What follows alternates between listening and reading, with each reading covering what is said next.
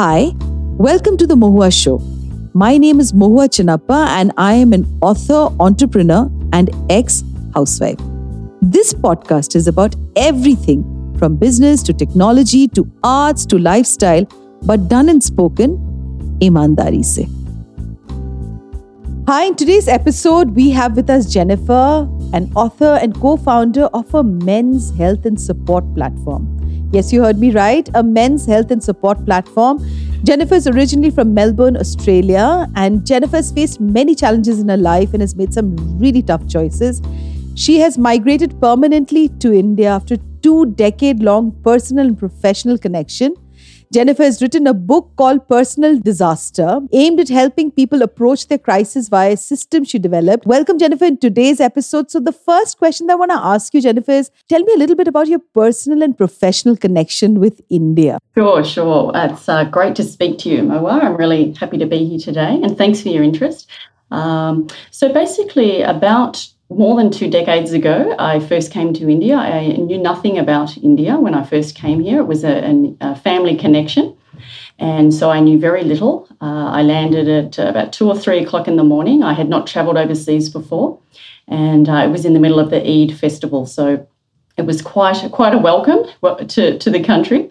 So I've been coming on and off since 2000, so visiting family, travelling, that sort of thing. Probably about 10 years ago, I started to bring some groups of friends over to India just to show them what all the good stories are. And then 5 years ago, I moved permanently. So it was a very big move. I don't have ancestral home or anything like that back in Australia. So it was a matter of actually packing everything up, and very big logistical and psychological move to make. But the decision, we had decided quite a few years ago to make that decision just to be close to family at that time.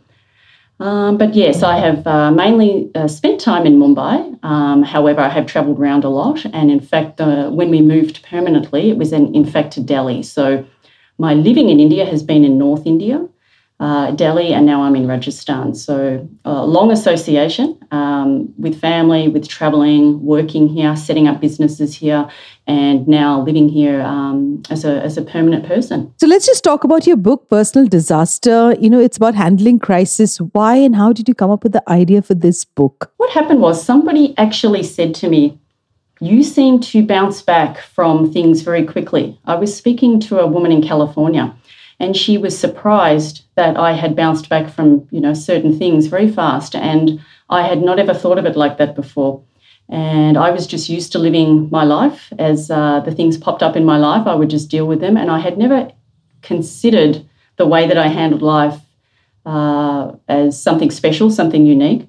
And somebody else said to me too that you seem to get unstuck very quickly, and this made me think, what was it about me that I was doing differently, and perhaps people were noticing. So this is really where it came from. And having been through a reboot now, a midlife reboot twice, one was planned and one was unplanned, it just occurred to me that I might be able to help a few people, because I had learned quite early on how to deal with certain crises, but I just didn't know that I had learned it. So I had to go trawl back through all the memories and try to think isolate what it was that I was able to do, perhaps differently to other people, perhaps not.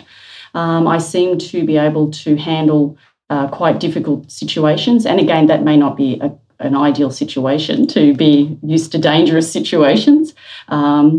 But anyway, I had come up with a system that I thought might be able to help people, because what had happened is I had managed to get through the crises, do it with a lot of logistical things going against me, and also do it almost alone. So I thought what I learned could be quite valuable for people if I could just isolate what those things were that I had learned and what I did.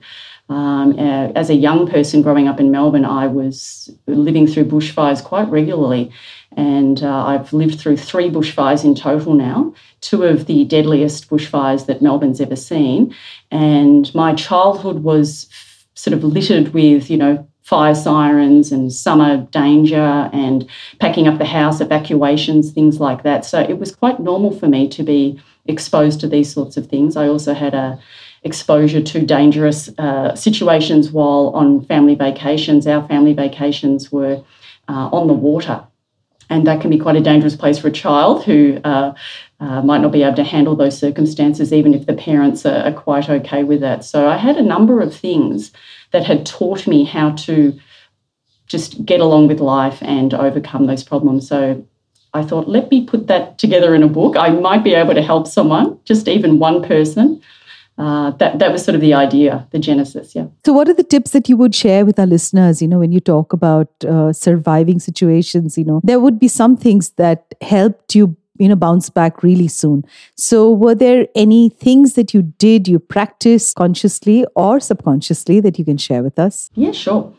I think the first thing was I had a very good ability to quickly assess the situation. So even if it was quite dangerous and quite serious, I was still able to somehow have a little bit of poise at that time to quickly calculate what a next safe move would be.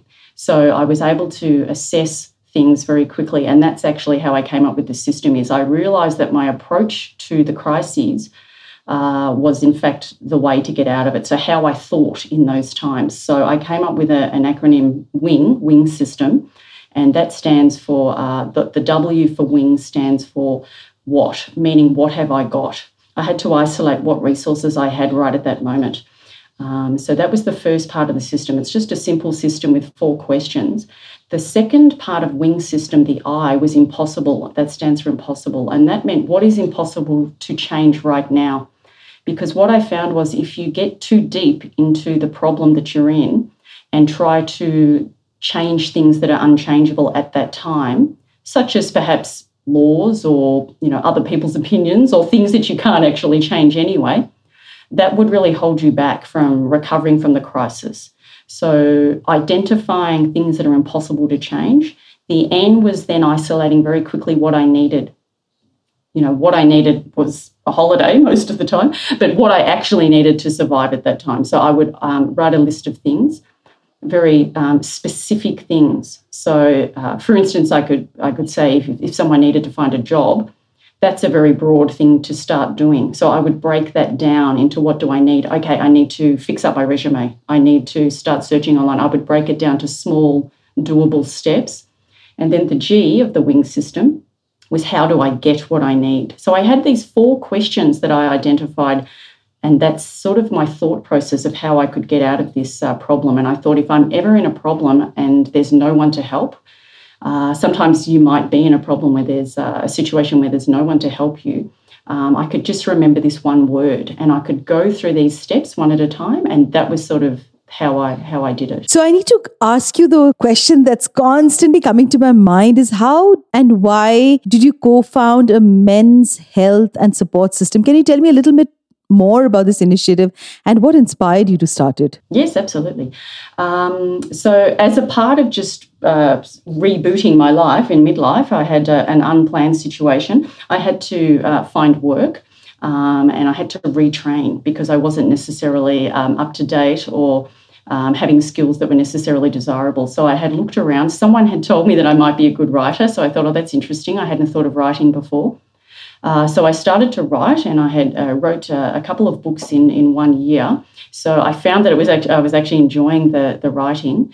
And then as a result of just finding work difficult to find, I managed to meet somebody who was working on a project, and that was the Men's Health Project, menspsyche.com. And he actually, his name's Harsh, and he had some experiences in his life that led to him being unable to sort of find help. So he decided to create this platform to sort of put something out there, some information out there, some resources, some help for men. He was actually involved in disaster and crisis work in northern India in flood situations, and he was also just looking from a personal perspective for some help and resources online and was really unable to find that. So that led to him being interested for a few years to develop a project that was specifically for men. Of course, it's for everybody really to read. It's for anyone that's interested in, the men in their life and having better lives for the men in their lives. So that was where that came from. So I'm writing on that platform and also doing the other work associated with running a business. So that's where Men's Psyche came from. How phenomenal. So can you share some of the challenges that you faced, while establishing men's health and support platform? Yes, you said that it's for everybody, but men don't open up that easily about their problems, right? They would really like to not confide. I mean, women do confide between friends. And now, of course, therapy and mental awareness, health awareness is becoming very popular. But what were the challenges like for men to open up? It's a difficult one because in order to serve people and actually answer their questions, you do have to get feedback and you do have to know what their problems are. But as you say, if they're not used to actually expressing those problems or talking about it, it's hard to get data on what people need, what their problems are. Harsh feels that there is a silent majority of reasonable guys out there who really have problems, have family problems, career problems, or just general interests. They might be interested in changing their looks, their image, any kind of topic related to their life. So it's a matter of actually testing what's out there at the moment, seeing the response, seeing if we are in fact helping. We are working on a membership or a club type product to go along with the website just to see if we can help more people, if there's a space that they can feel more comfortable getting help or speaking to other guys. That can sometimes be good. So we're working on that now. We're developing that. But as you say, that what happened was it was a particular article we wrote. It took 4 weeks to put together, and it was 150 resources for men, and it was based on Indian men, even though our audience is actually global. It took 4 weeks to put that together because we could not find anything that was specific to them, to their health and to their interests.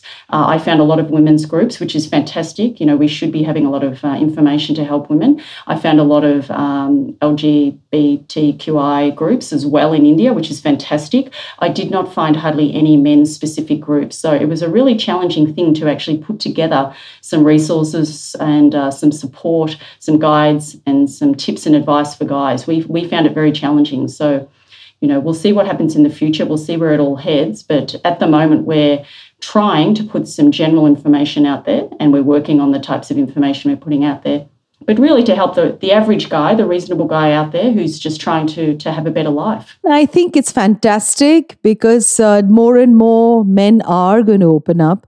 The world is changing, and I'm sure there's a huge need for a platform of this sort. So let me talk to you about my favorite part, which is midlife rebooting.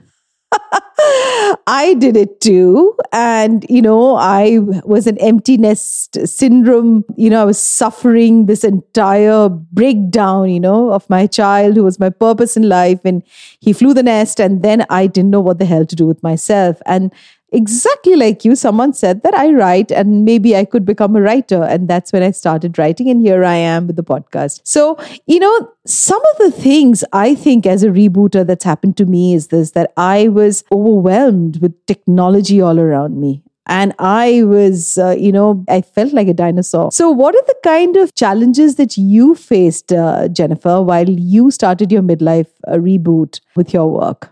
It's so relatable when you talk about this, Mohua, because I actually saw your TEDx talk and I just thought you've articulated a lot of the problems very well. And it is overwhelming. I use the word shock, but that's not sufficient to actually explain what happens.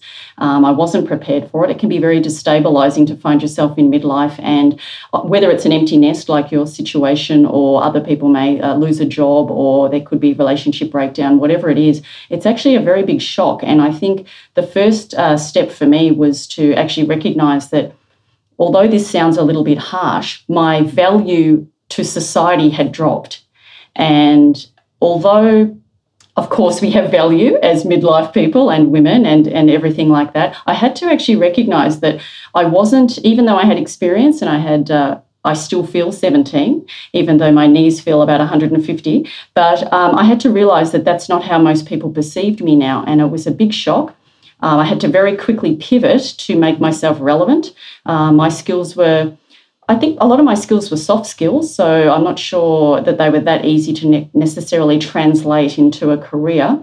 Technology is one thing I have never liked, so it's been very difficult for me my whole life to actually get interested in technology, I have to admit. But thankfully, India has a lot of excellent people that helped me, so I'm very grateful for that. But I think the value that I now I had to face that. That perhaps as a package, even though this sounds very harsh, as a package I am not that marketable, and I had to come to terms with that.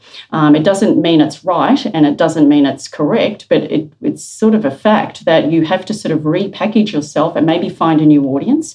That's possibly a big part of it as well. I think the identity was gone. I had no idea who I was at that time in midlife.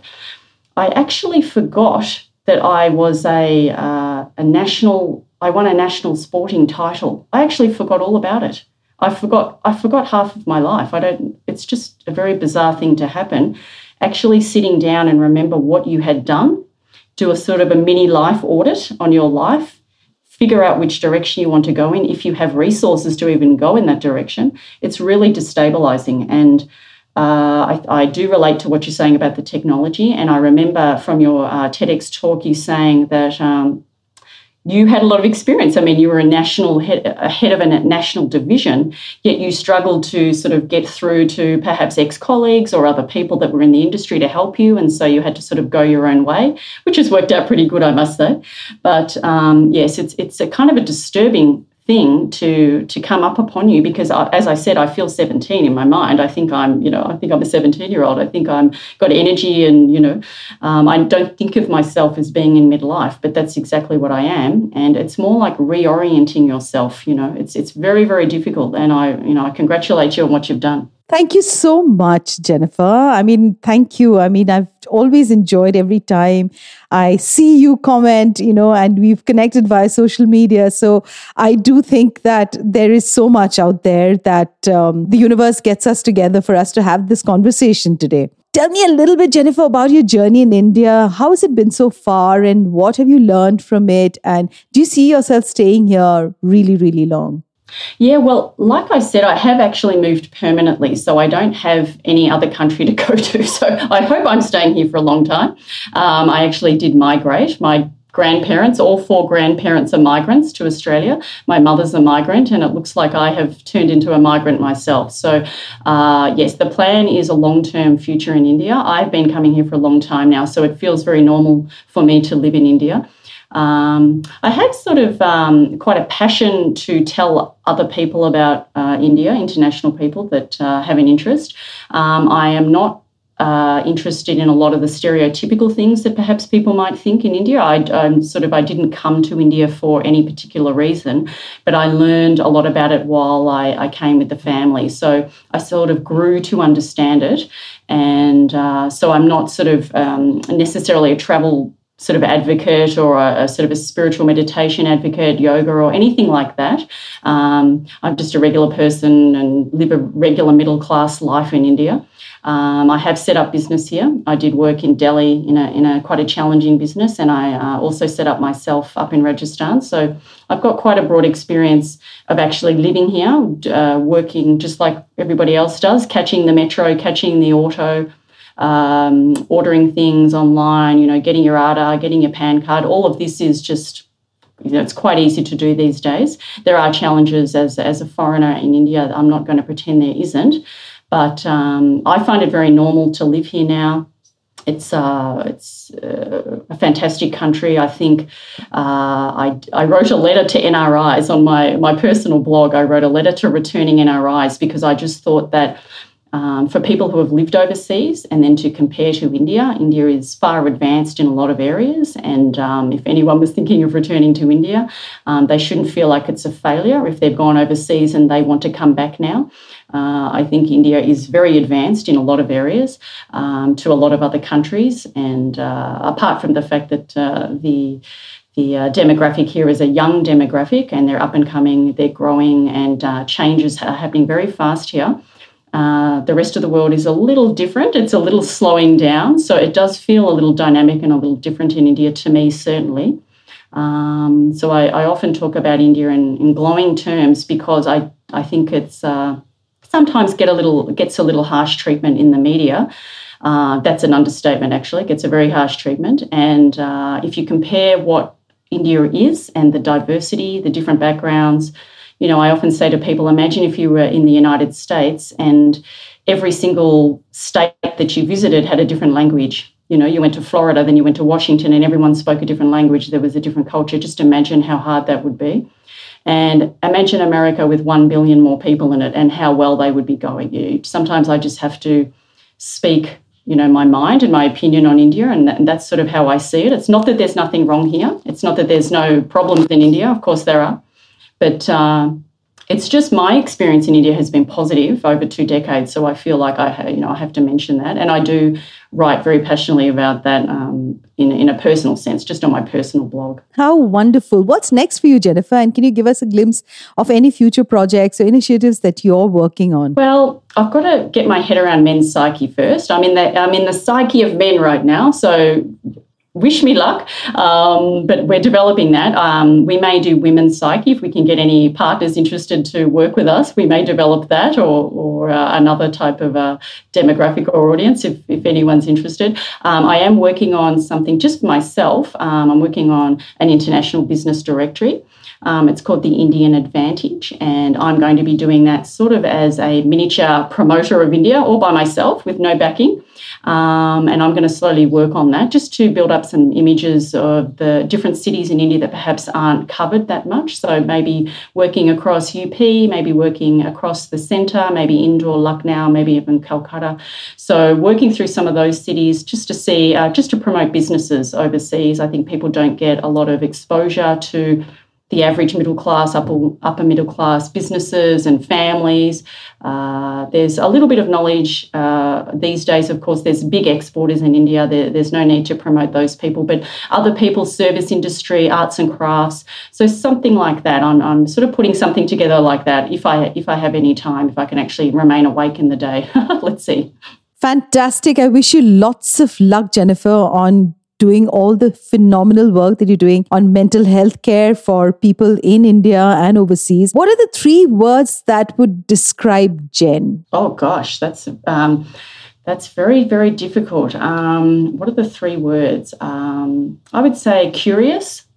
I think I'm a curious person. I think that's why I like India so much. I think the people here are curious by nature, and I enjoy their interest in life. So I would say I'm curious. That's really hard. I've never really thought about this. You've totally stumped me, Mohua. What else? I'm funny, if I could admit that. Are you allowed to call yourself funny? I do have a tiny bit of a sense of humour, and I think you can see that on Men's Psyche. Our articles are a little bit slanted towards the humorous sometimes. And what else am I? I'm tired. Most of the time I'm tired. No, I'm only joking. What else am I? I think I'm generous. It feels funny calling yourself these names, I must admit. It feels uncomfortable, and someone's going to probably tell me I have to improve my self-esteem or something. But maybe generous, funny, and curious. That sounds like a nice version of Jen, I think. Thank you so much, Jen, for being on this podcast today. And if I were to say 3 words for you: courageous, absolutely willing to take risks, a huge appetite for risks, and very, very compassionate. So thank you, Jen, for being on today's podcast, and wish you loads and loads of luck. Thank you so much. It was so nice to talk to you. To you, our dearest listeners, you can find us on your favorite streaming services: Spotify, Amazon Music, Apple Podcast, and of course on all other major streaming services. With loads of love, we are The Mohua Show, where we talk ईमानदारी से.